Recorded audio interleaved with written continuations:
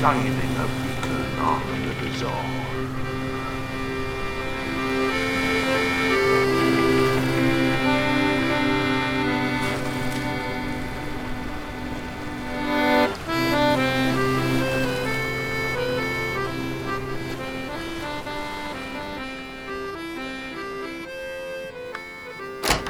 Oh, bloody hell, Arkin, it's brass monkeys out there.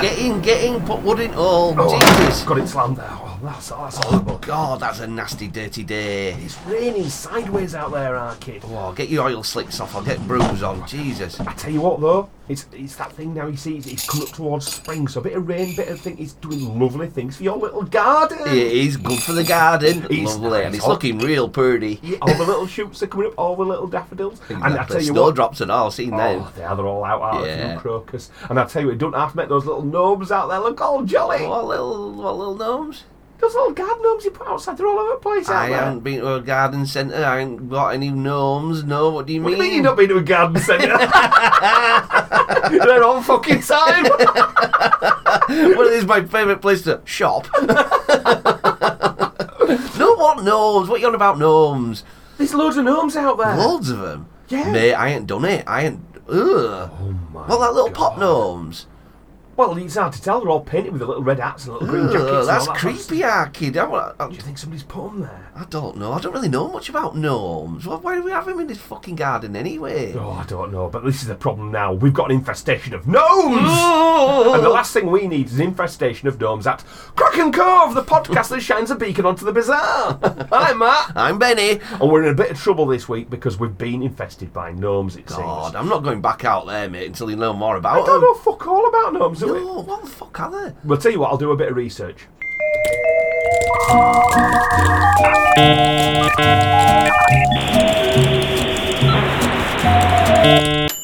Right, I now know all we need to know about gnomes. All of it. All of it? In that little time. Well researched, Arkid. Yeah, it's alright. So what we should do, perhaps we should do a bit of a casting in one direction this week. Oh, Gnomewood. Gnomewood bound. I love it. Yeah, so I think we need to find out what the fucking hell's going on in our garden. Yes. And in the gardens across the country. And perhaps even across the world. I think they are pretty worldwide. I've seen them in America. I'm sure I've seen them. Yeah, they've been in America and stuff like that, but you know, maybe they're further afield than you even know. Ooh, even gnome. Yeah? Oh, Jesus. It's a gnome joke. Oh, no more. No!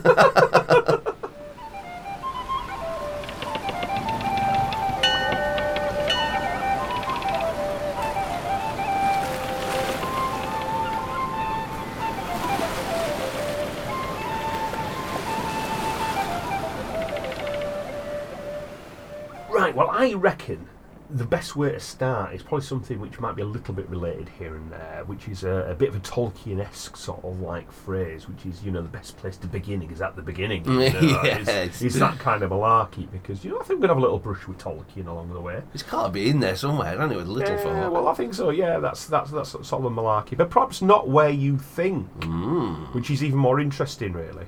But that's always the joy about the whole subject of gnomes, to be fair. The joy. The joy of The gnomes. Yeah. I have owned various gnomes. in Have my you? life. I've never had a gnome. Yeah, I find them a bit creepy, to be honest with you. Like they're going to move around and stuff on a night. well, no wonder. Look at our bloody front garden. Exactly, mate. yeah. There is something creepy about them, very Yeah. much creepy about them. But perhaps what we need to do is have a little look at... let's start at the start, like I say, with gnomes. So this is just straight away from Wikipedia. Let's start there. That's a pretty easy sort of thing, right? So garden gnomes are the German Gartenzwerg, right? It means garden dwarves. Right. Are lawn ornament figurines of small humanoid creatures based on the mythological creature and diminutive spirit which occur in Renaissance magic and alchemy, known as gnomes. And they also draw on the German folklore of the dwarf. Right. So that's why it sort of skims towards that. Now that's the side of things which I find particularly interesting, you know. And for those people who don't really know what a gnome is, I'm sure many people do, but then it's presumptuous of us to think they do. Yeah. Traditionally, the garden figurines depict male dwarves wearing red pointy hats. Typically, gnomes stand between 1 and 2 feet tall, right, which is 30 or 60 centimetres in height. And they're originating as a decoration for the wealthy in Europe. They were seen as something of high-class status. Oh, yeah. Ain't now, though, is it? Shit. Now, garden gnomes are now prevalent in gardens and lawns through the Western world amongst all social classes and are often regarded as kitsch. You know, and they have got kitschy, but I think of all the kitsch things that you can have in a garden. I like a garden flamingo, personally. I think that's pretty fun. That is pretty cool, isn't it? I like a garden flamingo, but I do like a little gnome. Yeah, I do like a little partial. gnome. You know?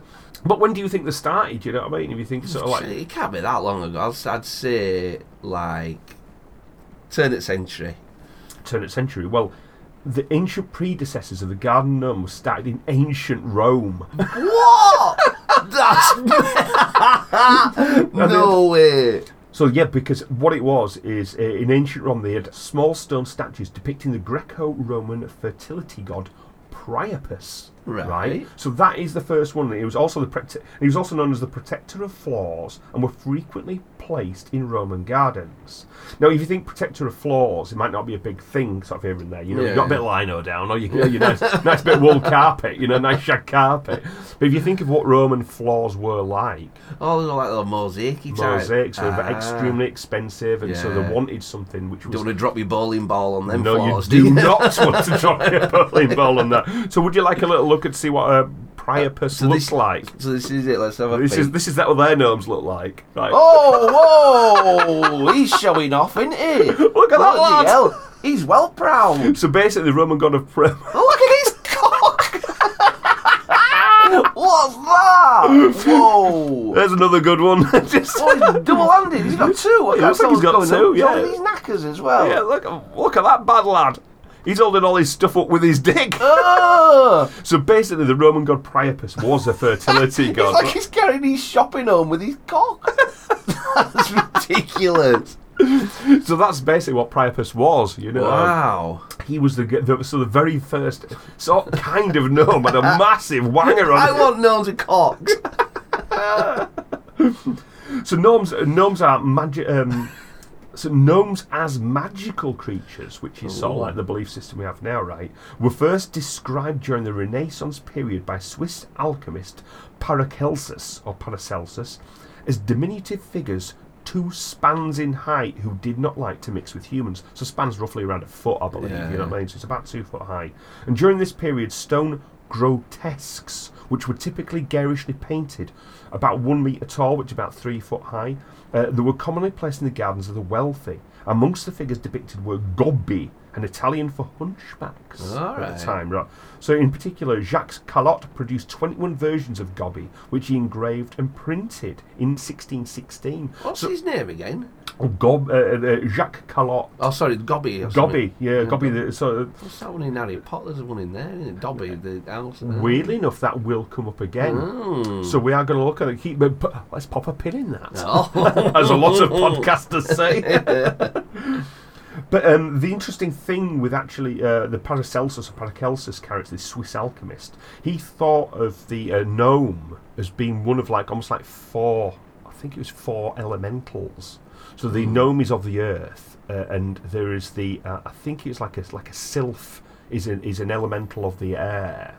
The salamander was like a creature of fire. Yeah. And I can't remember the water one now. It's not Selkie, but it's something like that. And he believed that these four creatures or 4 sort of spirit beasts would sort of and he believed, and the way he talked about it was that these the gnome could go through earth like we go through air. Wow. That's how sort of swiftly the gnome could travel around and get about. Like dig, or just magically go through the earth? Well, weirdly enough, it's something like we were talking about in a past episode where you sort of think, if you look at the density of certain gases, planets, things like that, I mean, what might seem like, when we talked about water, like the aliens sort of not feeling it at all. Not feeling it at all. It might be the case that this particular creature doesn't see his way through. Just pushes its way through. Basically, it's so powerful and strong. and dense as a thing. It might see that the density of soil and earth is almost nothing to it. That's really cute. A little fat gnome just like going through earth, right busy. Trots, But I have heard this before about the density of certain sort of spirit creatures, little spirit creatures. Wow. And in fact, if I remember rightly, now we are going back a good few episodes now, but just on top of the old dome, you remember the Native American stick men? Yeah, they're stuck with me. Yeah, well, if you remember what they described, the little pot-bellied characters Yeah. who incredibly could sling cows about and stuff like that. Yeah, God, you're right. Who's to say they weren't gnomes? Oh, Red Indian gnomes. Yeah, that's it. We don't really say Red Indian. Oh, yeah, sorry. Oh, I'm such a canceller. I think it's all right though, because I have actually heard recently some Native Americans referring to themselves as Red Indians, which I thought, well, I don't know where to stand anymore. Yeah, but, I don't. But it makes sense not to call them that. So it's when you also, think about it. that's true, is that, So by the late 1700s, gnome-like statues made of wood or porcelain called gnomes became popular household decorations, and the area surrounding the town of Brienz in Switzerland was known for their production of wooden house dwarfs. So you brought them all inside. I think it's quite nifty. In Germany, these garden figurines became conflated with the traditional stories and superstitions about the little folk, or dwarves, that they believed helped around the mines and on the farm. The Dresden company, Bayer and Maresch, had small ceramic statues of dwarves or little folk in stock as early as 1841. Wow. So that's sort of like we're knocking on the door of 200 years ago, 180 years ago now, sort of thing, And although the claim has been contested, some credit Bayer and Maresch with the first garden dwarves. Right. So the first garden dwarves being the garden gnome, you know what I mean? Yeah. So they were super popular. But within less than 10 years, statues of dwarves had spread from the provinces of Saxony and Thuringia across Germany to France, and in 1847 Sir Charles Isham bought 21 terracotta gnomes manufactured in Germany by Philip Griebel back to England, where they were called gnomes in English, and placed in the gardens of Isham's home, Lamport Hall in Northamptonshire. And it was because it was Lamport Hall, these gnomes were nicknamed Lampy. There's only one gnome survived, right, of these original garden gnomes from 1847. Wow. Right. So if you kicked over sort of like Lampy now and accidentally smashed him, right, how much do you think you'd have to pay? Oh, it's old, isn't it? It's also 1847 gnome, 50 grand. £1 million. Whoa! Lampy the gnome is worth £1 million. Let's see, that is a bit of history, isn't it? There has he got a fishing rod? Some of them have, but I don't think Lampy does. I will put a picture up on our social media of what a Lampy looks like. We'll find a Lampy for you. So the manufacture of gnomes spread across Germany, with numerous other large and small manufacturers coming in and out of the business, each having its own particular style of design. So this is another thing. You had like signature gnomes, almost like you'd have like the Steiff bear, which is, for those who don't know, the Steiff bear is a particular kind of bear. It did have a little hunch to start with, and it had a particular shape of foot, which was like a proper foot-shaped foot. But the most common characteristic for a Steiff bear was a brass stud in the ear. Wow, so you can have a little, well, you could feel for it. So, for example, if you're looking like for a nice bear for a relative, and they'd still make Steiff bears now. You'd have a little fondle of the ear. If you find a brass stud, you think, oh, it could be a Steiff, Wow. So, and some of those Steiff bears are worth the same as Lampy. They're worth about £1 million. You know what I mean? So garden gnomes spread to other countries in Europe in the 1840s and became particularly popular in France and Britain. The use of the term garden name originated from the fact that German catalogues sold ornaments of dwarves under the name Gnomenfiguren, meaning miniature figurines. Right. So Gnomen or Gnomen sort of thing. Miniature, yeah. Oh, fascinating. So that's the thing. But that might not be the place where the term came from. So garden gnomes were further popularised when Sir Frank Crisp, the owner of the second largest collection of garden gnomes in the UK, opened his Friar Park, Henley-on-Thames estate, to the public at least once a week from 1910 to 1919. So people could come in and have a look at his massive collection of gnomes, Tripping. It was here that garden enthusiasts and visitors from around the world perhaps saw garden gnomes for the first time. Right, yeah. So, I mean, I think even then they were an expensive commodity. They were shipped in from Germany. They're the luxurious thing sort of to have a gnome. It's weird though. Are they having them for good luck, or are they just having them for that ornament? You know what I mean? Is it a bit of both? Well, do you know something? It was something I'm going to cover a little bit later on. I think we will, but we'll just tap on it now. Yeah. I personally think that they appeal so much because I actually think they might have been a part of our lives for perhaps as long as we've been about. That I think if we're talking about potential spirit beings, I think the gnome has been with us. And I think somebody's made the gnome for fun. And says, well, go on, we'll make a little gnome. And everyone goes, I know that. Yeah, that's just something in the back of your memory somewhere. That's it. This is why we're like, we find certain creatures cute or we find certain things nice. It's because it's familiarity and it's something that we love a gnome. And we love a little gnome. You know what I mean? I think the gnomes are there, you know. Sweet. So that's why, and I think, so the reputation of gnomes declined after World War I. Aww. But they became popular again in the 1930s following Disney's animated film Snow White and the Seven Dwarfs. Nice, pulled it back. Yep. And when more working class people were able to purchase them. So all the people who might have gone, the posh people have gone and seen this ornamental garden, right, with Sir Frank Crisp and his lovely gnome collection. Ordinary people saw for the first time proper gnomes or dwarves in the movies. They'd go to the high street or wherever it's in the town, they'd go see a film and they'd see Snow White in 1930s classic. That's a film that's nearly 100 years old. That is mental, isn't it? It is mental, you know. And they saw them for the first time, you know. Yeah. And so more working class people, like I said, sort of like went to purchase them. So then a Tom Major Ball was Major Ball. Tom Major Ball was the most notable producer at the time with his company's Major's Garden Ornaments. Oh God, I didn't get the ball in there. So, but Tom Major Ball was the father of John Major, the Prime Minister. And he's a grey old knackersack anyway, isn't he? He looks a bit like an unpainted gnome. Although I have to say, John Major at the moment he's been proved totally statesmanly recently.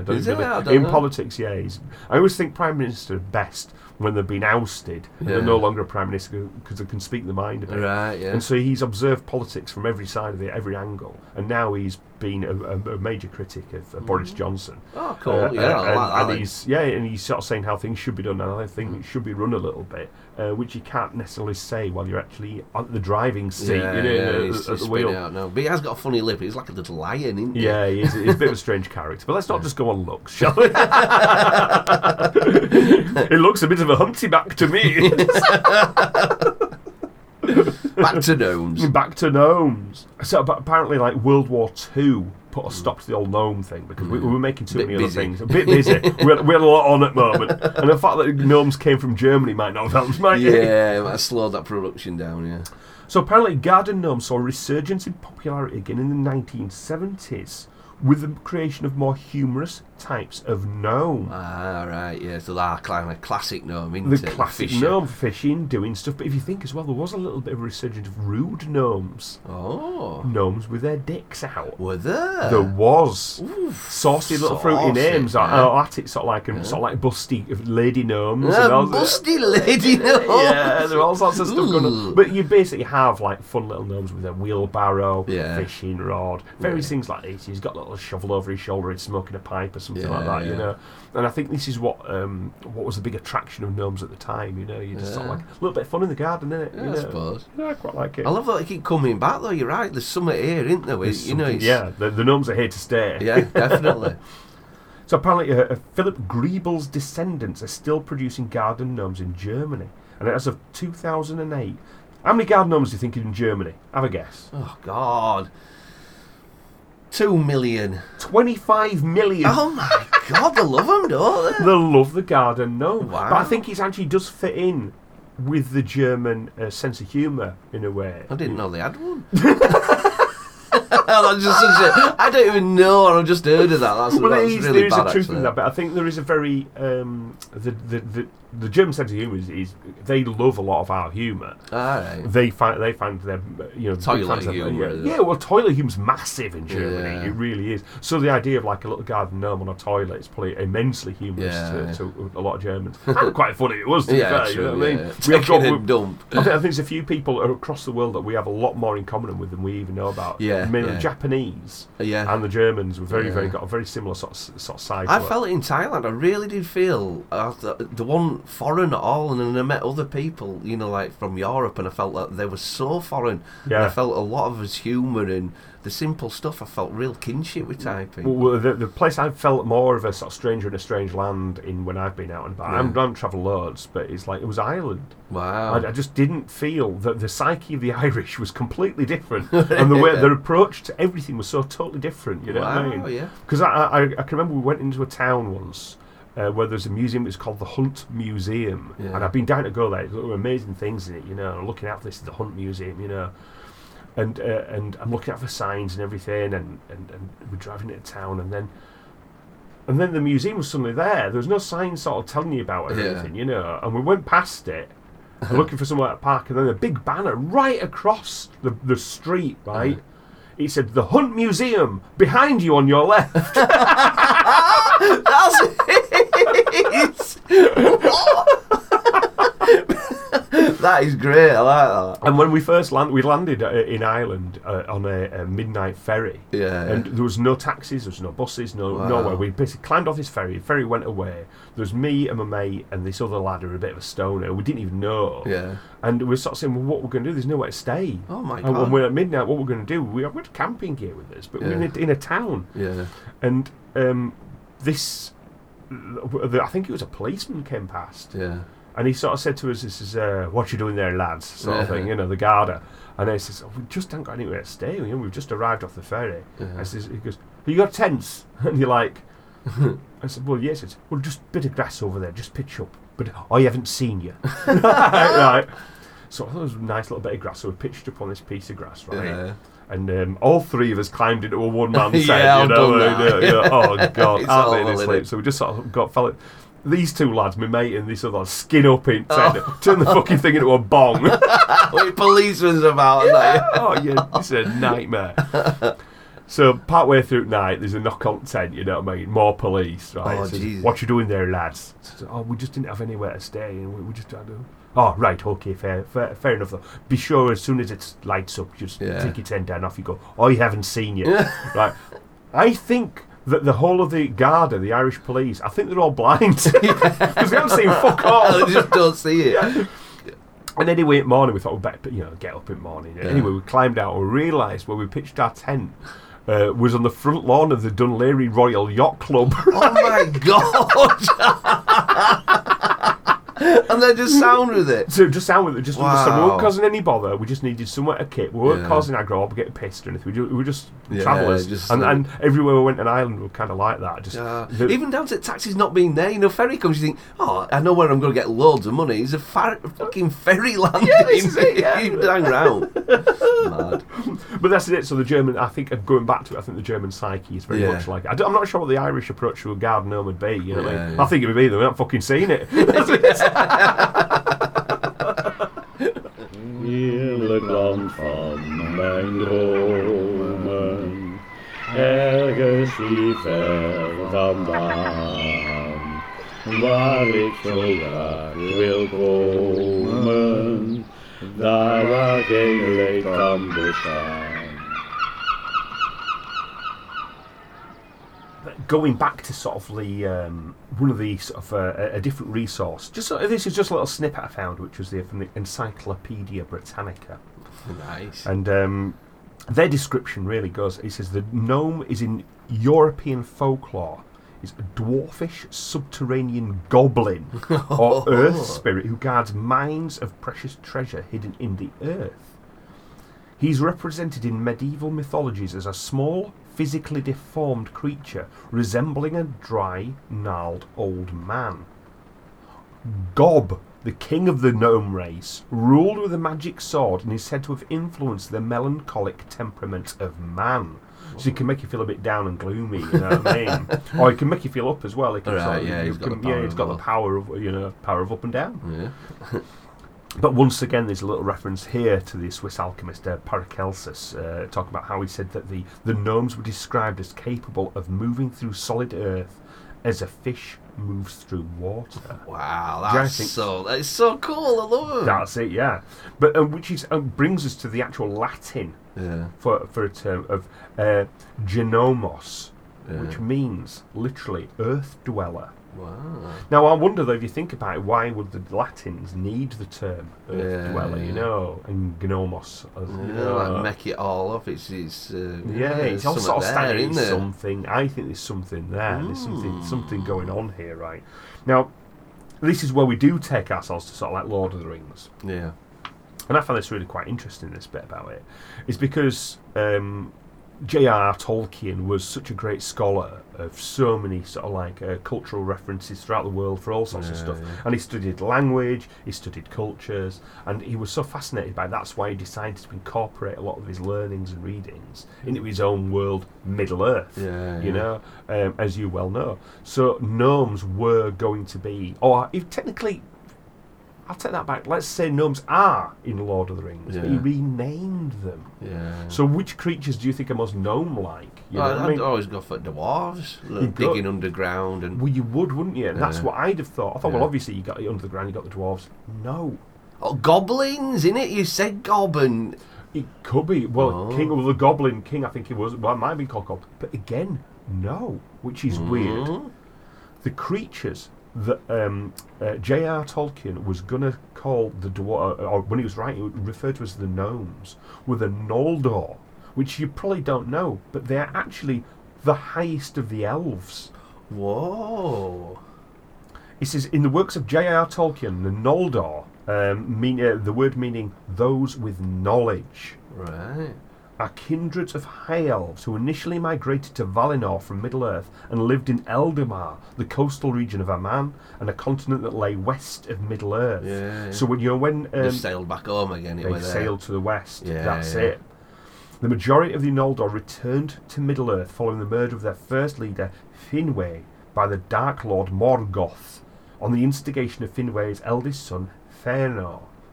They were the second clan of the elves in both order and size, and the other clans being the Vanya and the Teleri. So basically, this is one of the most, well, as it describes here, among the elven people, the Noldor showed the greatest talents for intellectual pursuits, technical skills, and physical strength. I thought you were going to say fishing. I'm like, fucking hell, I've always got a fishing rod.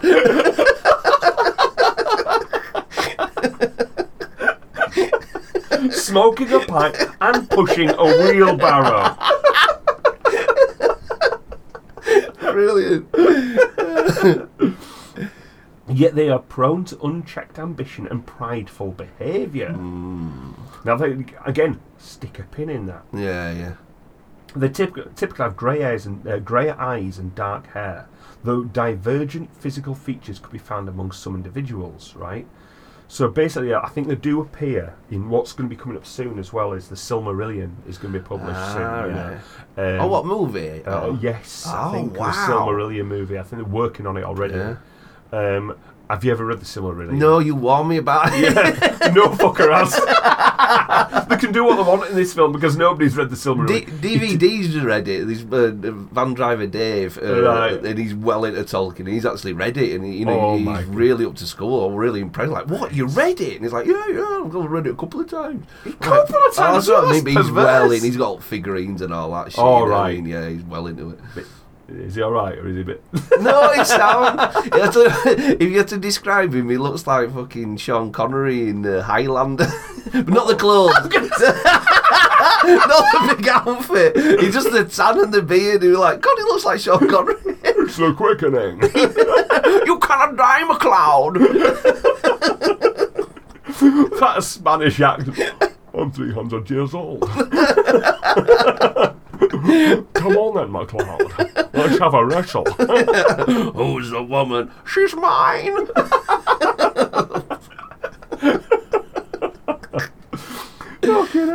Well, maybe what we'll do is just after him gives a bit of a rundown. Yeah. I've tried to read it. I own it. I own a nice edition of the Silmarillion, but man alive, it's a dry effort to read. Yeah. Well, it's skipping about millions of years and stuff in it. There's thousands of years, and there's loads of like the I forgot the name. I can't remember the name of the globes. They have like a special seeing globe. Oh yeah. And I think they do appear in the Lord of the Rings movies. And a palanquin or something like that. I can't remember the name of it. And they're important. And there's loads of stuff. It's just basically just family trees of elves, dwarves, people, and all sorts of shit. Lord of the Rings can be like that reading book. They're a bit of son of so-and-so, son of that. Like fucking, I can't remember all these names. It's like. Well, before the internet, really, I could read all this sort of shit. Yeah. As soon as the internet came, my attention span's gone right out the window. Yeah, I think everybody's had. I feel bad for young uns, you know what I mean? They really ain't going. We're not going to sit down with a book that size anymore. And it's a bit of a shame, you know. But yeah, so that's was it he was going to call. So it shows what high regard he held the gnome in. Yeah. And also, I think it also reflects more that, I mean, we're skimming the surface here about gnomes a little bit, because we're just looking at what there could be about. You know, we're covering it about an hour or so. You know, whereas he's reached much deeper into the social histories of creatures of that type. Exactly, and making them like the coolest creature, the elves. It's like I would never have guessed that. I would have gone through everything else. Exactly. Well, that's it. You'd gone through all the sort of like hobbits. And all the little creatures and stuff before you got there, yeah. But really, what we one thing I looked at was the Nisa. Now, the Nisa is Danish and in Norwegian as well. There's the Tomte in Swedish, the Tomtenisse or Tontu in Finnish, and it's a mythological creature from Nordic folklore. Today, typically associated with the winter solstice and the Christmas season, right? And this is a description of them. They are generally described as being short, having a long white beard, and wearing a conical or knit cap in grey, red, or some other bright colour. They often have the appearance of somewhat similar to that of the garden gnome. So that's really what they boil down to, you know. Yeah. So and these all link together. These particular creatures, right? Apparently, the Norwegian Tufte is also sort of similar to this sort of creature. And they describe them being like a household spirit or a guardian of farms and things. Right, so everything I'm reading about with gnomes, they get closer and closer to being of the home, of the field, of the garden, of the floor. Exactly. They're a spirit which is very much cleaved to the human habitation and where we live. Time and time again, you know. It feels like the Irish little folk as well, innit? And you know, in the house when did you leave milk out for some? I was sprung back in my head with the Irish with them. Well, as we keep doing, I'm going to give you a handful of pins to put out. Oh, lovely. So this is true, but it isn't actually with the Irish. I don't think the Irish and the Elven or the Fae, they were very much. The idea of them being in the house was absolutely fuck, we have elves sort of thing, you know, or pixies or sort of like fuck. Because like the leprechaun of the Irish thing, it is gnome-like, but he's a lot more troublesome. Mate, I've seen the movies. He's well hard. He's got a fucking leprechaun. He's well scary. But I think the reason why he's because it wasn't as. It could be a lot more of a two-sided coin with things like certain sort of elven folk or creatures like that. There could be a danger, or there could be, you know. But again, we're going to delve into that a little bit as well. H.L. Brackstad chose to substitute Nisa in his dictionaries of these folk, right, in 1881, with the word brownie. Yeah. No, have you heard of brownies before? Yeah, more like in the woods and stuff like that. That's it, like a little woodland. Well, again, we'll have a little look at this because there's another dictionary as well, Brynildsen's dictionary. He changed Nisa again of the folklore of the Danish people. He sort of translated it roughly as goblin or hobgoblin. Wow. Which I found very interesting because I think there's time and again you're getting goblins, gnomes, things sort of like this, sort of like all there's a crossover with all this sort of malarkey, you know. And I think even to the point where I think they're sort of deciding whether they're good or bad off the fact of whether it's a good gnome, he's gnome, if it's bad as a goblin. So they kind of rename it a little bit, you know.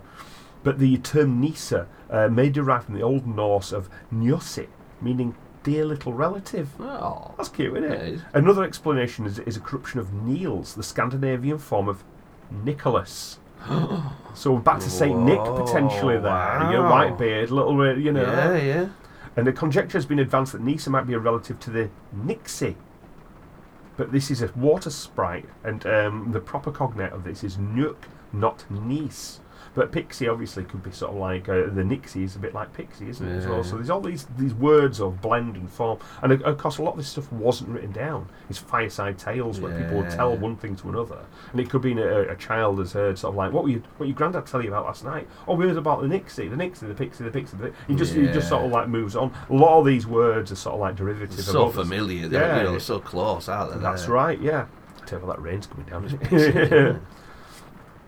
So other names for it were the Tonti, which means homestead man, the Gardford, which means farm guardian, and Tuncall, which I like, called yard fellow. And these are all associated names with a farmstead. So the Finnish Tontu is also derived from the term for a place of residence and area of influence, the house lot, which is the Tonti.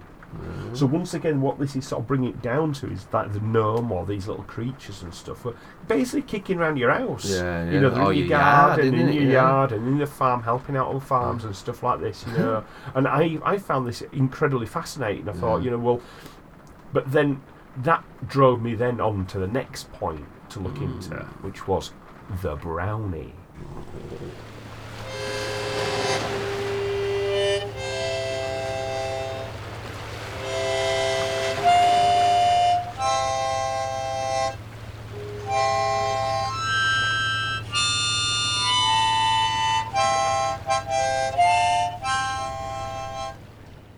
So yes, I decided to investigate the brownie. Now I just thought, the brownie for me. I've read about the brownie a little bit, just snippets. And the main thing for me was I thought it's quite interesting that the scouting movement in the UK. Yeah. We have cubs for the little kids. The very very little kids are beavers. And but for the obviously like little girls can become cubs, and now they can get the cubs movement and join scouting movement, which I think is great. Exactly. I'm not sure there's many lads joining the brownies or the guides. I don't think it's going that way much, but I'm sure it's open. Do they still exist in the brownies? I don't know. I'm presuming so. Presuming so. But basically the groups, the brownies, were named after these particular sort of little. Is that where they got the name from? That's where they got the name from. I always imagine brownies like tiny, like just like a couple of inches rather than big. Oh right, that's interesting. Well, this is what's going to be quite good fun, is this thing? Because I looked at brownies and I thought, holy shit, there's tons of information out there about them, but so detailed. Yeah, it's mad, right? So let's have a little dive into the brownie. Right, so the brownie, or bruni, as it's known in Scotland, right? Also known as the brunade or the gruacash, which is a Scottish Gaelic for it, is now, get this, it's a household spirit from Scottish folklore that is said to come out at night while the owners of the house are asleep and perform various chores and farming tasks. So the human owners of the house must leave a bowl of milk or cream or some other offering for the brownie. This is what I have it. And it's usually by the hearth. That's the main place where it goes. So brownies are described as easily offended and will leave their homes forever if they feel they've been insulted or in any way taken advantage of. Brownies are characteristically mischievous and are often said to punish or pull pranks on lazy servants. And if angered, they sometimes turn malicious, like boggarts. Oh, I have heard of that. Really deep. Well, we're not going to go into boggarts this one, but we'll do boggarts again because our house is a big believer in the boggart. Wow. And it's we believe, and I've believed it for years, that this, because I've had one incident where because the boggart just hides stuff. I was going to say, they love hiding remote controls, don't they? That's the sort of thing, that's it. It's the boggarts have been at you, And you actually just have to ask out loud. You say, look, will you put that back, please? Wow. And I'd had it in one of my other houses where I was doing the laundry. Yeah. And it used to be, like a ball with a hole in it that you filled with your laundry detergent. That one of those things had just kind of come out. Yeah. And I would kneel next to the washing machine and I put it down, this thing, I thought, right, I got my laundry detergent out and that. I went to go reach for this ball. Gone. I think Jesus. Oh, this is ridiculous. Yeah. And I were in the house all alone. I just says, can I please have that back now? And I literally looked just to my right, and on the counter where it was just right by my eye, it was there. And it was like, that wasn't there because I'd just been leaning on it. It was just there again. I had to just wait. I thought, oh shit, the boggarts are. So I don't question it. I just sort of think the boggarts can have it, you know. Yeah. Now the brownies originated as domestic tutelary spirits, right? Which means it's like a protector or guardian of the house. Right. And they're very similar to the lares of ancient Roman tradition. Once again, we're knocking back 2,000 years. That's crazy, isn't it? Yeah. Now, description of brownies vary regionally, but they are usually described as ugly, brown-skinned and covered in hair. In the oldest stories, the very oldest stories, they are usually human-sized or much larger. Wow. Now think about them crawling around your house at night. Well, it's true, but think as well about like the Green Man sort of thing. Yeah. Think about the Bigfoot sightings and things like this. What we've got here is a very, very common spirit associated with ancient tales and stuff of a large, hairy man. Wow. So that sort of brings us back as a sort of... it's a minefield, this, isn't it? Yeah, it is. But in more recent times, they've come to be seen as small and wizened. So they're little. And I sort of toyed with the idea myself, thinking about it. It's like, well, they're small and wizened. Is it a case they just got really, really old? But they're often capable of turning invisible, and they sometimes appear in the shapes of animals. And they are always either naked or dressed in rags. And if a person attempts to present a brownie with clothing, or if a person attempts to baptize him, he will leave forever. Wow. Now, going back to your Harry Potter references, they have like Dobby the house elf, right? And the way to free a house elf is to give him a piece of clothing.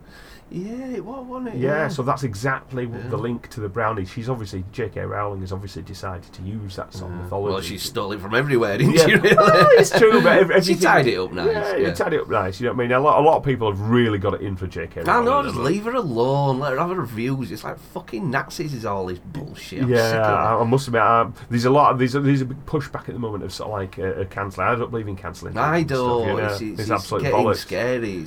We shouldn't be doing that. That power it holds. People enjoy it as well. It seems like it's power. Yeah, it's a pack. And I think it is the pack, and I think it's also people who I think everyone who's been disempowered or picked on or bullied or something or other. There's always an inclination to turn. And think, oh, it's my turn now. To have they're doing the same. It's horrible. I think all views should be open to a certain extent, and rather than being just cancelled, should be debated. That's my opinion. It should be intellectually debated. And it should never be taken off the books.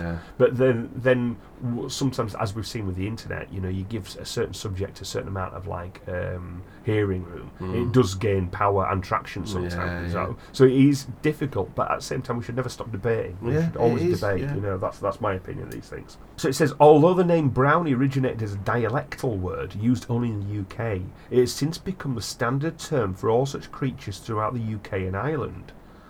And the regional variants in England and Scotland include hobs, silkies, urusigs, and variants outside of Scotland are the Welsh wabach, I don't know how to say that, and the Manx fenodiri. So there's all these things, all these little creatures, all these things scuttling around, you know what I mean? But so the brownies have also appeared outside of folklore, including John Milton's poem L'Allegro, and they became popular in works of children's literature in the late 19th century and continue to appear in works of modern fantasy. And the brownies in the Girl Guides are named after a short story by Juliana Horatia Ewing based on brownie folklore. So they were actually sort of seen back in the day in the Roman times, this lares or whatever it's called, you know, this particular sort of like little thing that the brownies are like.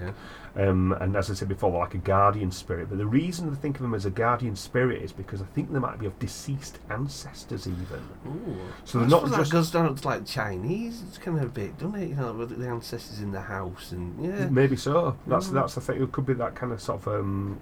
but they're sort of seen as regarded as solitary and devoted to serving the members of the house. So they really have that kind of, servitude. Yeah, that's it. You know, and again, meant to be the lares of Roman tradition are seen as hairy and dress in rags, and are both said to demand offerings of food or dairy.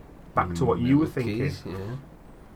But brownies were associated with the dead, and a brownie is sometimes described as the ghost of a deceased servant who once worked in the home. The Cold Lad of Hilton, for instance, was reputed to be the ghost of a stable boy who was murdered by one of the lords of Hilton Castle in a fit of passion. Oof. Those who saw him described him as a naked boy. Was it a vicar? I've just seen the Cold Lad of Hilton. He's cold because he's got knack all on. Oh, bless him. He was said to clean up anything that was untidy and make messes of things that were tidy. So there's a bit of flipping around there, which I quite like. This is a bit of an interesting one, a bit of a throw. The Menehoons of Hawaiian folklore have been compared to the brownies as well, seeing they are portrayed as a race of dwarf people who carry out work during night time. Have you ever seen that picture of that Hawaiian one where there's that lady jogging and they look back at the photo? Oh my fucking god, yes! It's fucking awful, innit? How awful is that Yeah, picture? we'll cover that story one time. In fact, we'll try and get hold of it. You remind me of it. Yeah, please, you have to do really that. stayed It with me, is that. basically what it is. It's like a distance running race on Hawaii.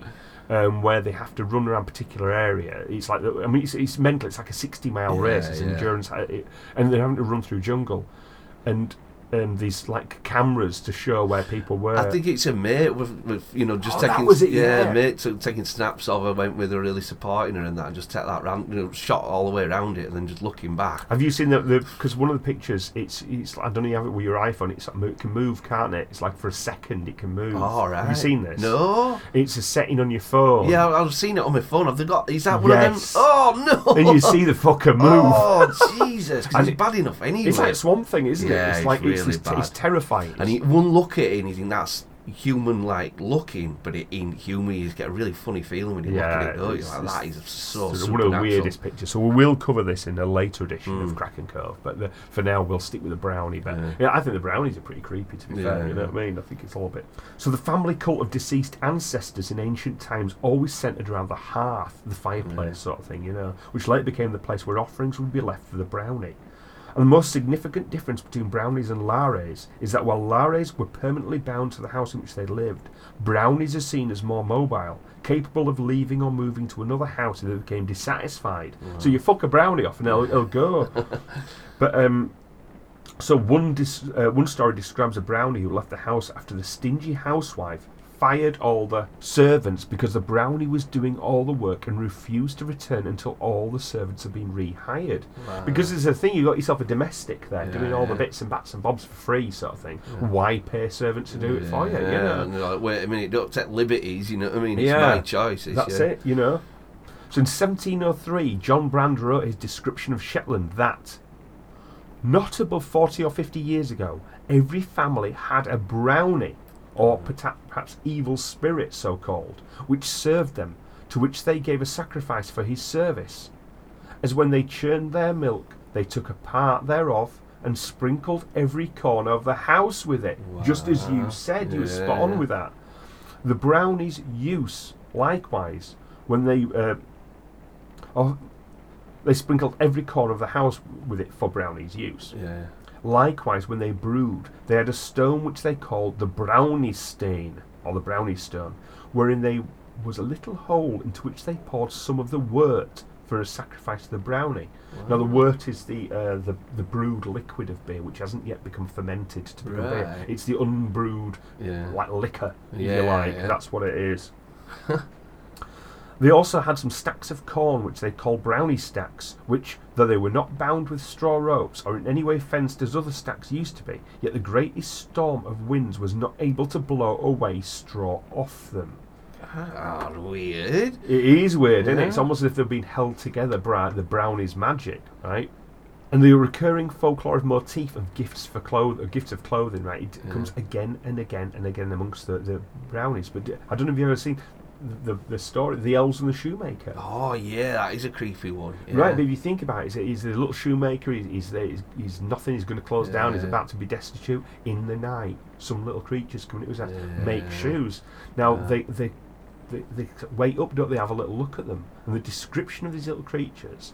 They're in tattered rags, and they're making loads of shoes all night long. They're cobbling away from her and everything. Yeah. And do you remember what it is that sent them away?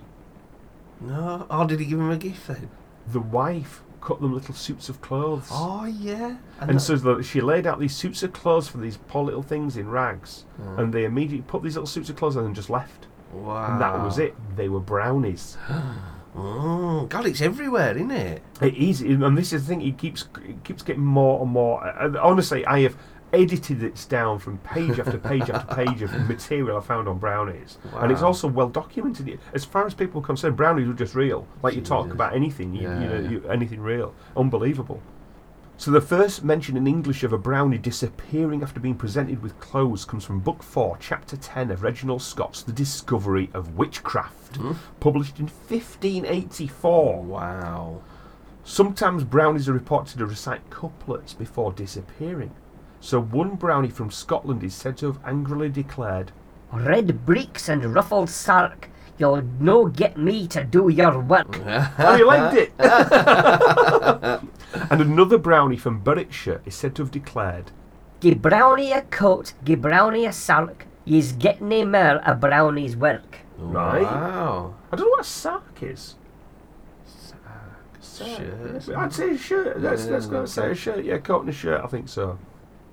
But explanations differ regarding why brownies disappear when presented with clothes. But the most common explanation is that the brownie regards the gift of clothing as an insult. Yeah. Which you can sort of see in a way, because if you think like the Scottish way, they're in a kilt kind of thing, they've got their legs out all the time, and think, I'm alright, me, I don't need the bloody way, I'm tough, me. You can sort of see it, really.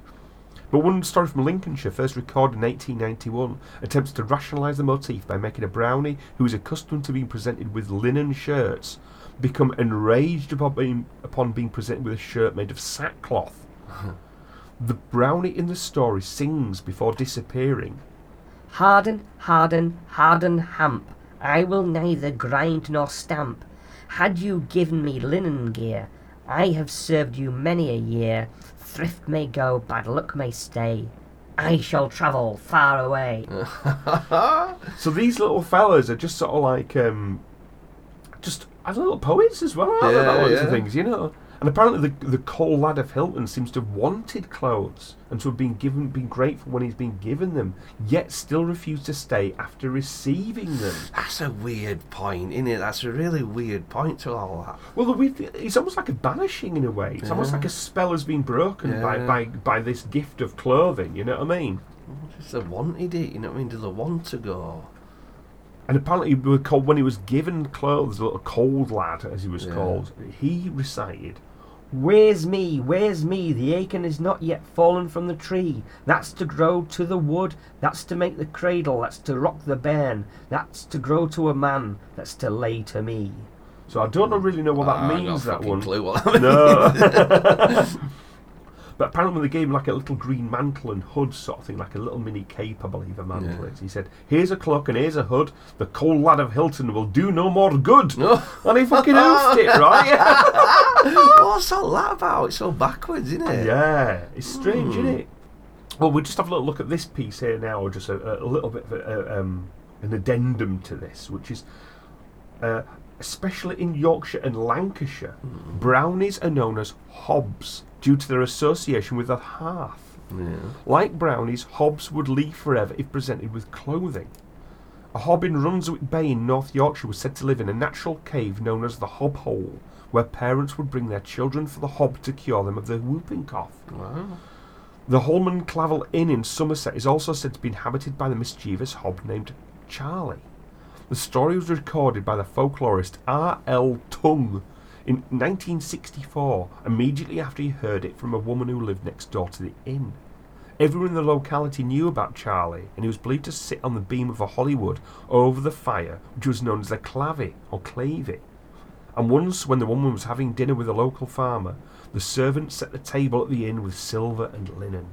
But as soon as they left the room and came back, Charlie had put all the table settings back where they had come from, because he did not like the farmer she was meeting. This little monkey goes and puts it all They've back. really got the right, really moody in the way, aren't they? You know what I mean? Well, you've just said it, as far as I'm concerned. People seem to know exactly what a brownie's like. Yeah. Now, if they're saying that everybody used to have a brownie in the house and they all knew what they were like, you know what I mean? Yeah. Everybody go, "Oh yeah, you've got to be careful with your brownie because otherwise they'll do X, Y, Z sort of thing." Yeah. Everybody knew it. And this gets me when I'm looking at it. It's just amazing the amount of information that's out there, and it all corresponds the same. I suppose you're right, and it's still in our culture. Like you're on about with your, your missing washing thing, and honestly, the remote controls, I'm always thinking, what the frick are they? You know what I mean? Just seems like certain things get moved, and you do automatically kind of blame it on them, don't you? In my heart, that's why I go to first. Who's taking that? Yeah. You just think, who's taking that? Who's moved that? Why is that being moved? But I don't blame anybody else in house. No. I think it's a little spirit thing. Yeah, you do sort of think it's like someone's been playing mischief with you. Yeah, definitely. Someone's taking piss. That's it. Yeah, someone's taking piss, and basically it's a brownie that's taking piss. Little bastard. But that's what I like about them. There's something about this sort of quite a tame little household spirit, which is full of character and has always been a companion. And I think now it's like our houses are sterile affairs. Yeah. That perhaps we've just sort of dusted all the things out of the corners and out of the rooms. You wouldn't splash milk in the corner of your house now, would you? Yeah, you know what I mean? It's stinking high heaven. Yeah, but then living was a lot more. You weren't actually in your house as much either. Yeah, when you woke up in the morning, you'd be outside, and then you'd only be kind of really going back inside to sort of eat and rest. Rest. So anything could have been going on in there. You could be little things, scuttling around and doing stuff. And that's what I love about him. I do love the little brownie. You know what I mean? But again, as far as I'm concerned, your brownie is a tough creature. Basically your gnome. These are all little hairy guys, little things moving around and stuff like that. I think you got yourself a little gnome on the go there, Yeah.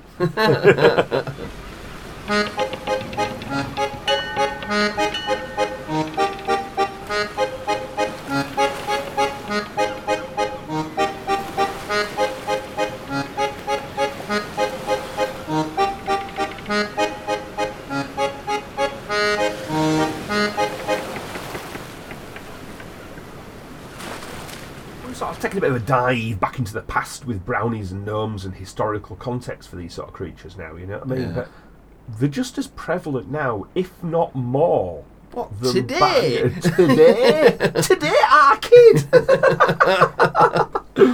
And I think people are seeing things all the time. I genuinely think people are seeing little things moving around, little creatures and stuff like that. The corner of your eye, I think they are. And if you are one of these people who are actually seeing anything, please get in touch with Kraken Cove. And if you want to get in touch, you can get in touch through krakencovepodcast@gmail.com. That's the email address. We've got Twitter, which is @KrakenCove, and we've got Instagram, which is @KrakenCovePod. The usual thing, if you want to get in touch through Facebook, it's increasingly easy for us to do that now. You'll get a little alert to do that. So just give a Google, or just have a little search on Facebook for Kraken Cove, and give us a like, and get in touch, just say hi. We've got a good few people on there saying hi, so join the gang, But one of these things is, as I said before, there's a lot of English sightings and things. Why do we take a little trip to Argentina? Modern day Argentina, right? Because there's been quite a lot of stuff being sighted over there recently. And one of them, a big disappointment, was a Bigfoot sighting has been has been debunked. And it's now been known as the incident known as the Big Rubberfoot. So you can see what happened there. Right? And this is from Chris Matzitsky for CNET magazine, right, online. And he said, he's a bit of a shocker about the old Bigfoot thing not being really being right. He says, however, one is duty-bound to report that there has been another sighting of an equally disturbing meta-human phenomenon. The creepy gnome. The creepy gnome. So the creepy gnome first materialised in March. Teenagers who were hanging out in a General Güemes in the Argentinian province of Salta used their cell phones to capture a peculiar short creature with a pointed head and a strange sideways gait. Right? Now this is sort of like something I've heard before about sideways or alternative moving in strange creatures. Wow, like a crab type of thing. A bit like that. Would you like to see it? Oh, it's the actual camera. Oh, yes, please. Right, I'm going to show you the movie now. Are you ready for this? Yes. Right, and this is sort of like the phone footage. It's a little bit rough and ready. But what we're seeing first is just a bunch of kids all hanging out in the dark sort of thing. Yeah. Typical park kind of situation, isn't it? Yeah, that's it. Not just recording his mates, all fanny around, putting his hood up and messing about. And you can just hear them. Now they're all talking, they've seen something.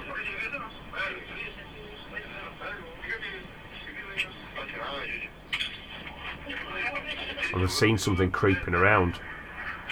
We've moved the camera now to find out. Yeah. I'm focusing in. Oh. What the hell is that? What's this? Oh shit. Oh, what the fuck is that? Oh, that's disgusting. That's proper, like you said, pointy head or hat, you know what I mean? Walking It's a fucking side. gnome, isn't it? It is, that's a fucking moving gnome. Oh. Gee, wait, that's brilliant. That's one of the best footage ever.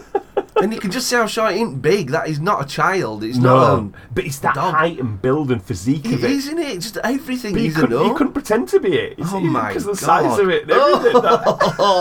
And that's some of the best footage ever. That's brilliant. So at the time, Jose Alvarez, who shot the film, said, "We looked to one side and saw that the grass was moving. Oh God. To begin with, we thought it was a dog, but when we saw this gnome-like figure begin to emerge, we were really afraid." And last week, Juan Carlos Roldan, also coincidentally a teenager, was out with his friends in Clodemira when a very similar gnome-like being sidled sideways across the town square. Oh. It's the same sort of thing. He says it was a person of incredibly low stature. We filmed it, then got scared and ran off. This little thing was barking like a dog but running sideways on two legs. It headed off towards the football stadium.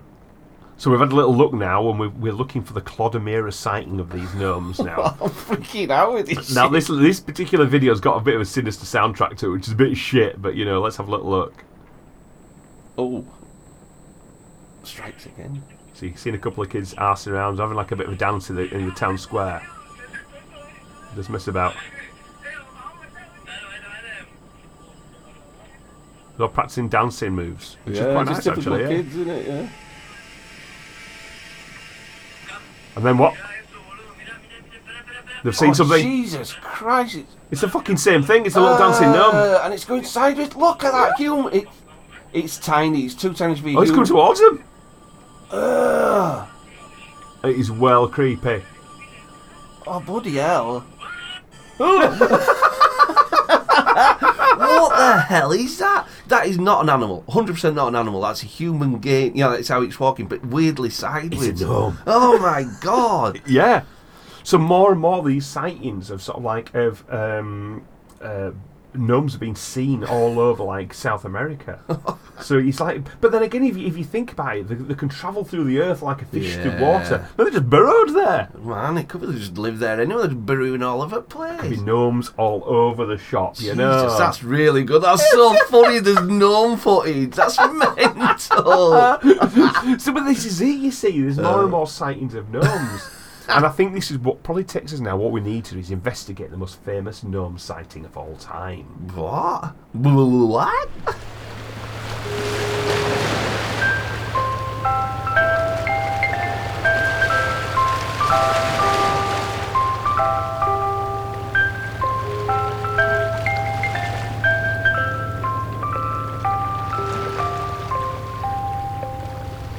So, kid, this is the last one now. So it's time already. It's technically that time already. You know what I mean? So, but this is actually the story that put me down the gnome rabbit hole, as it were, right?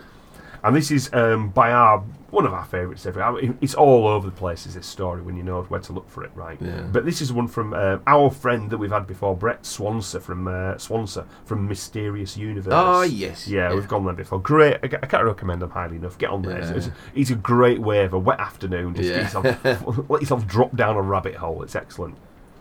And this is the Mysterious Gnomes of Woollerton Park.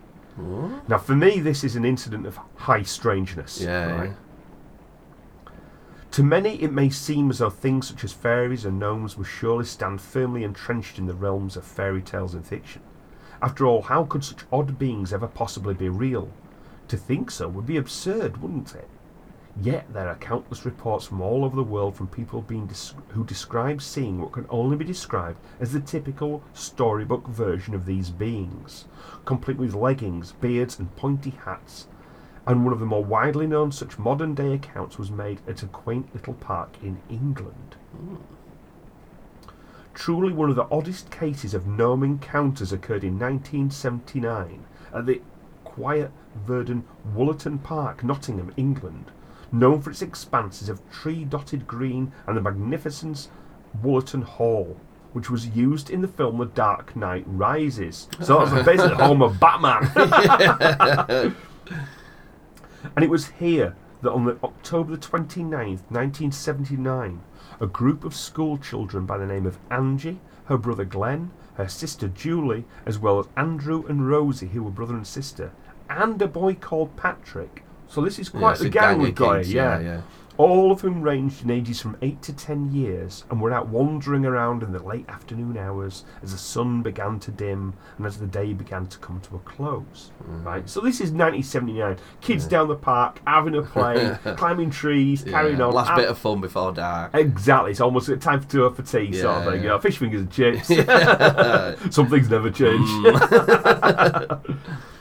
Realising that they soon had to get on their way home, they nevertheless had the curiosity piqued when they reportedly came to a fenced-off area of murky, overgrown swampland near the lake that was closed to the public. Now, being kids, the fence and the sign warning people to keep out might as well have been an open invitation to come on in, and the children decided to sneak in to poke around this forbidden treasure.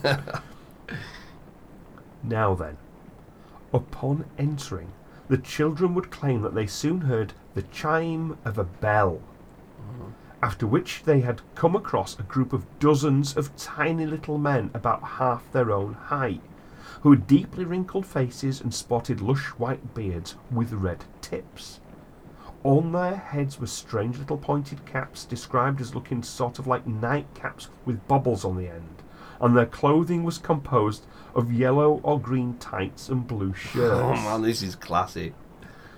Strangest of all is that the children claimed the curious little men drove around in miniature bubble-like cars that had no steering wheels, bells instead of horns, and which produced no engine sounds, yet sped around at high speeds and could easily jump over and evade obstacles. Wow. Basically, it's a known version of Mario Kart. What's going on?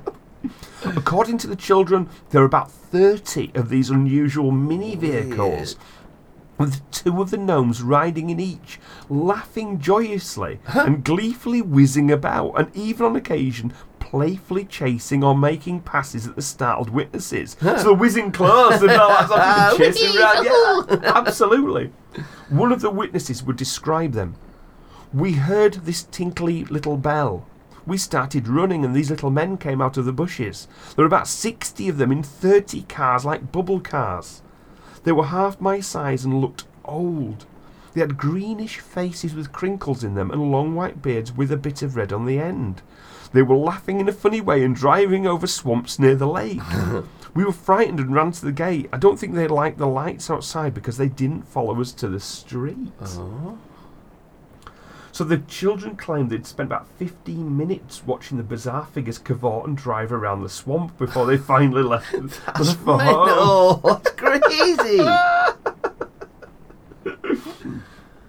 Bubble cars. But the school headmaster, I mean, basically what they did, they went home and told everybody about it. They didn't keep it to themselves. They told the headmaster and everything like that. And apparently it was causing a bit of a commotion at school. Right, so the school headmaster sort of said, right, let's try and get to the bottom of this. Yeah. And he sort of interrogated all the kids in turn, right?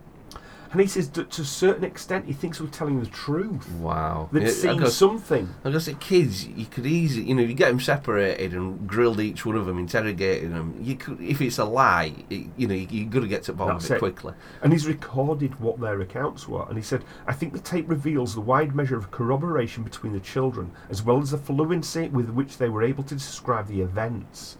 I remain sceptical as to the explanation of what they saw, but I am also convinced that the children were describing a real occurrence. Wow. So he doesn't know what it is. He's sceptical as to think, well, was it gnomes in bubble cars or was it something else? He's thinking, it's probably something else, but it's something absolutely weird. And despite wide-ranging scepticism, the tale of the Woollerton Fairies made headlines in the news at the time. And oddly, more people came forward with their own sightings of the same thing in the area. What? One such sighting was written in Janet Bord's book, Fairies, Real Encounters with Little People, which she writes of thus. Over 6 years before the Woolton fairies were reported in the media, I had corresponded with Marina Fry of Cornwall, who wrote to me giving details of her own fairy sighting when she was nearly 4 years old, around 1940.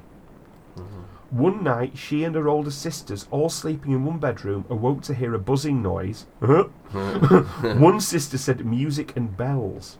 Looking out the window, they saw a tiny little man in a tiny red car driving round and round in circles. Like Noddy. He said he was about 18 inches tall and had a white beard and a droopy, pointed hat. Jeez. He just disappeared after a while. His little red car. His little red Beep, beep. car. This is it. So, author and researcher and former secretary of the Nottingham-based Fairy Investigation Society. Now, I'm just going to quickly point that out there. In the area, there's enough fairy sightings to warrant an investigation society. My God. Right, Marjorie Johnson, she also confirmed that there have been various other sightings of bubble car driving gnomes in the Woolton Park area, in particular near the lake, and wrote of these in her book, Seeing Fairies. One sighting was made by a Mrs. C. George, who sighted the gnomes playing about by the park gates with their cars parked to the side. Brilliant. In still another, a Mrs. Brown claimed to have been guided around the park by the gnomes in a sort of game, wherein they would reward her with a feather at each checkpoint they reached. In yet another encounter, a Jean Dixon claimed she had witnessed gnomes roaming around the park who seemed eager to show her their abode. Interestingly, Johnson had her own sighting of gnomes in the early 1900s, when she claims that she spied several tiny men about 3 feet high in height, frolicking around dressed as policemen. This is trippy, is it, man? As recently as 2016, there have been known phenomena in the park, such as news reports at the Park Herald that railways in the area had been haunted by the miniature humanoids, to the point that they interrupted services on trains running from Nottingham Station to London St Pancras, and was being blamed on these little gnome menaces. One witness named Daniel Sedgwick saw a gnome lurking around a train embankment, and he said, "All of a sudden I caught a glimpse of 5 small hat-wearing creatures tearing down the side of the embankment just after passing through Attenborough." Wow. As to whether these creatures pose any threat to people in the area, a professor of gnomic studies named Professor Gregory Landau put people's mind at ease. This is getting crazy, man. I don't get it. What a rabbit hole. It's mental. This is what Professor Gregory Landau of Gnomic Studies says. He says, gnomes are traditionally benign in attitude and general behaviour. To be honest, they consider courtesy and discretion to be amongst the highest attributes of their social code. There are handfuls of unconfirmed writings pertaining to a certain sub-order, castigated from gnomic society, who are renowned for mischief and borderline thuggery. As for gnomes attacking people, there have never been any documented occurrences. In recent times, there have been a resurgence in interest in the case, when writer and historian Dr. Simon Young expressed interest in reinvigorating the case by bringing together witnesses again. So he wanted to get all the kids together to sort of corroborate their evidence, right? And Young says of this, the experience was interesting in several respects. There are many instances of children coming face to face with fairies, but I know none where 6 saw the fae, or the thing together, strange together. So many experiences depend on a single shaky witness or poor chain of custody for the evidence. This is not the case at Woollerton. So there you have it. Jesus, that is a lot. Especially the video, 2 video footages of it. But then they said we were seeing bubble cars of gnomes in the Woolton Park area, and everyone's going, "Yeah, I've seen those gnomes in the bubble cars." What's going on there? I don't know, but like you said, it goes back 2,000 years to Romans, and it's like it's still alive and here now in modern times. And it's back of us subconscious when I lose my remote control, and it's like, Christ almighty, there's more to these gnomes. That's bizarre. As we now know, the gnomes are among us. Wow. And they perhaps always have been. God, and always will be. Always will be. They are, especially now we've got a garden full of them. I'm going to go leg them all in sea. I'm fucking scared. Well, you never know. There might be a tinkling of bells, and they might have just all whizzed off in the little bubble car somewhere. Could have done washing up for us, couldn't they? I know, that's it. You see, That'd maybe be what we nice. need to do now, is just splash a bit of milk about and a little something by the hearth. Maybe make a little sacrifice to the gnomes, and they might be good to us. Might be, like I said, do all washing up and sorting shit out. That'd be nice. I don't want no trouble. Yeah, we don't need a remote control. We've got a gnome to tally over for us, do we? That'd be it. 2. So there we have it, people. A bit of a gnome special. That was brilliant, Arky. That were absolutely. I was thinking, how's he going to pan a whole episode with gnomes? And he did, and there's leftovers. I know they said we could do another episode on just. Well, we could do another episode just on brownies and other little creatures like that. It's just mental. That is it. I really enjoyed that. Well done. Well, I hope you did as well, listeners. We will be obviously trying to get as much Cracker Cove as possible out there. It's getting hard, isn't it? It's bloody getting hard. It is getting very difficult, but thank you for listening. And it's going to be, well, let's just say goodbye now, shall we? Isn't it? I mean, that's it. Oh, you changed format. Do the format. I have to say a bigger bye-bye from Benny. All right, then. So what I'll say now is a big goodbye from Matt. And it's a bigger bye-bye from Benny. See you later, guys. There are 3 ways you may contact Kraken Cove. Either by email at krakencovepodcast@gmail.com, on Twitter @KrakenCove, or Instagram @KrakenCovePod. Ha ha!